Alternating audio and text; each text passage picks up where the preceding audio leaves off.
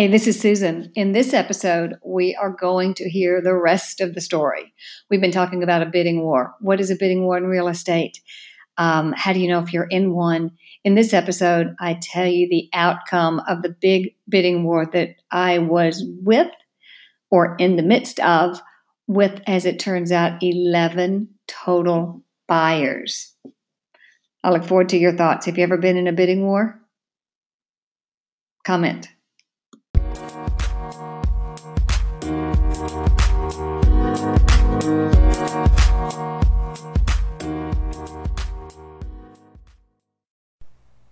Hey guys, Susan Thetford. I can't tell. Hey, Susan Thetford with Parks Properties. Do you want to hear the rest of that bidding war story? I just realized I never told you, and it actually has been going on for quite some time. But if you remember last week, I started talking about what is a bidding war in real estate? How do you know if you're in a bidding war in real estate? What do you do if you're in a bidding war? What's the progress? And then the last question being some strategies of how to put your best step forward to win that bidding war.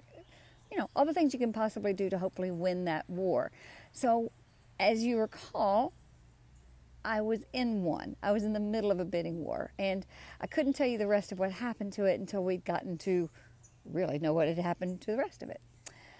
So without betraying people and parties and any confidentialities, I will tell you what happened. And I think in one of my videos I told you, if any realtor ever tells you that they have won every single bidding war that they have ever been in, they have not been in, but maybe won a bidding war. Because there are things that happen despite every single best effort, your best intel. There are things that happen that you just have no control over. So here's what happened. My client and I made a really great offer. We put in a pre-approval letter. We found out from the seller's agent all the things that we possibly could, which would make our offer be the best possible. When would they love to close? What things would your sellers like to have left with the house? What things would your sellers really like to keep with the house? Even though they had said certain things with the MLS would stay, you know, sometimes the people say those things not thinking the house will have multiple offers. For example, maybe the refrigerator. It was listed in the MLS as if it stayed, but would they really prefer to have it go with them to save them some money? So we did everything in our possible arsenal to make our offer as simple as possible to be the one that was accepted. We gave them the closing date they wanted. We gave them all the things they wanted. We did not ask for a home warranty, which saved them about $600. We did everything possible.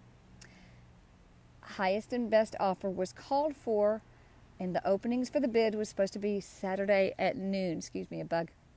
Saturday at noon was going to be the bid openings. So we got all the information to them. Again, my strategy is to give it to them about 2 hours ahead of time. So I got it to her at 10 o'clock on Saturday and asked for a confirmation that all the things, including the pre-approval letter, was there. And she confirmed with me that she had everything she needed. So then all we could do was wait and wait and wait. We knew that there were offers. We did not know how many other offers there were. So about 3:30 in the afternoon, I mean, I'm talking anxiety. You know, we expected to hear something by maybe 1 o'clock, 1:30 at the latest, 2 o'clock. And then you're doing everything in your mind. Okay, so what does this mean?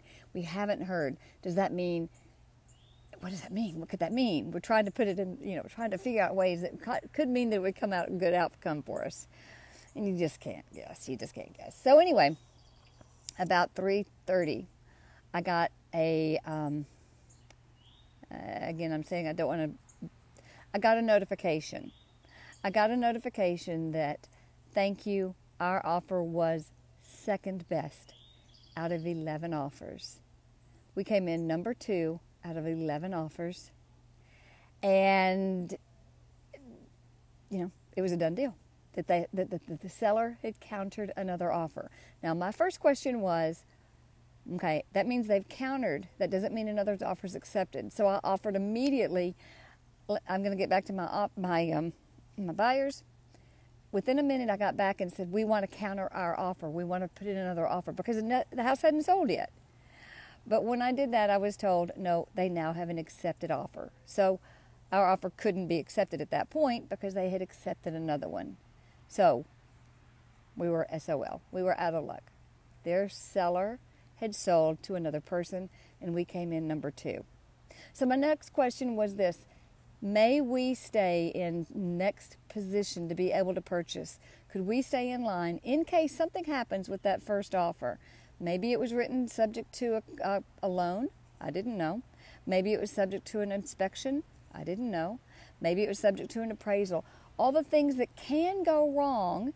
If it went wrong, we wanted to be the first person under contract so that we didn't have to go through all this again. And we got that accepted as of today.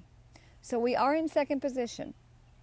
Now, without telling me, without betraying anything, the agent did tell me, Susan, there was absolutely nothing, zero, that you and your buyer could have done to make it better than the offer that was accepted. So I said, so what that means to me is not a dollar figure. It wasn't a dollar figure that was wrong. The only thing I could think of is either they took away the inspection clause, which we could have done too, so that wasn't it, or they did not have it be subject to an appraisal, and the only way to do that is they were a cash buyer. So I said, okay, my thoughts are that means, does that mean that these were cash buyers and they had no appraisal? Because we weren't a cash buyer. We were subject to an 80% loan. And yes, that was the answer. She didn't confirm it. She didn't deny it because she can't. But the only way possible, I mean, our numbers could go up. If our numbers went up, everything else, there's nothing we could have done to make us not have to have an appraisal contingency because we have a loan. So that's the difference. Guys, you cannot compete against a cash offer that has no appraisal contingency. And when something gets really high, sometimes the seller is worried that maybe it won't appraise, and that would cause the loan to fall through. So I understand it. It was a heartbreaker. We are in second position. I doubt seriously that anything will happen to it. But that was a bidding war that my buyer had to go through.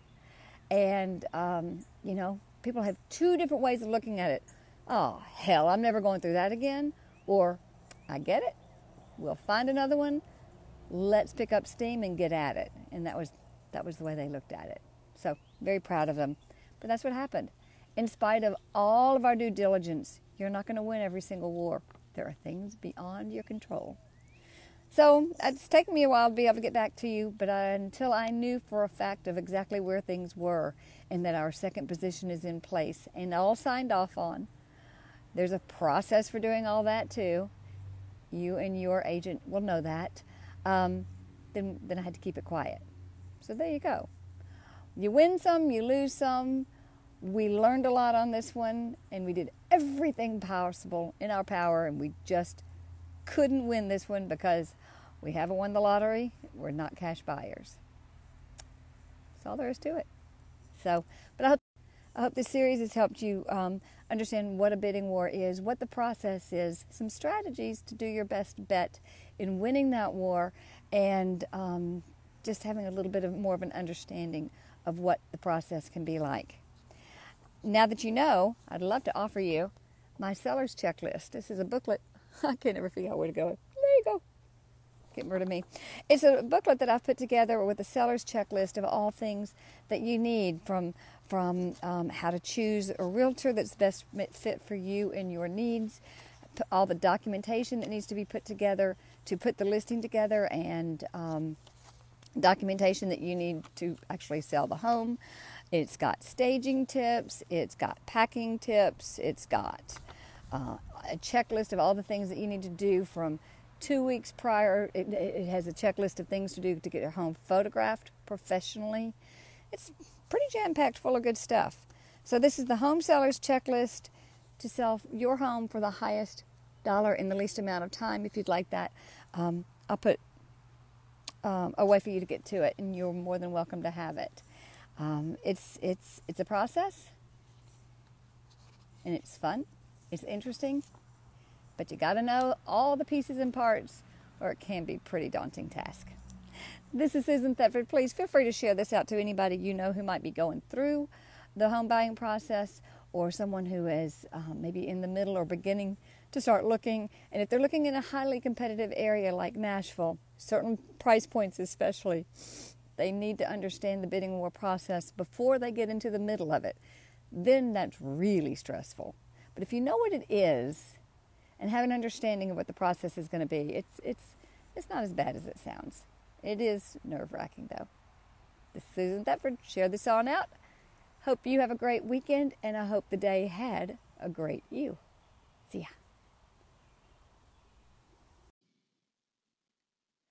So the outcome to that bidding war was painful, but that does happen. Happily, I can tell you that my buyers have purchased and are closing next week on a home that's even better than the one we lost out on. Tell me, have you ever been a part of a bidding war? Was it as traumatic as it seems at the time? In hindsight? I'd love to hear your thoughts. Put them in the comments.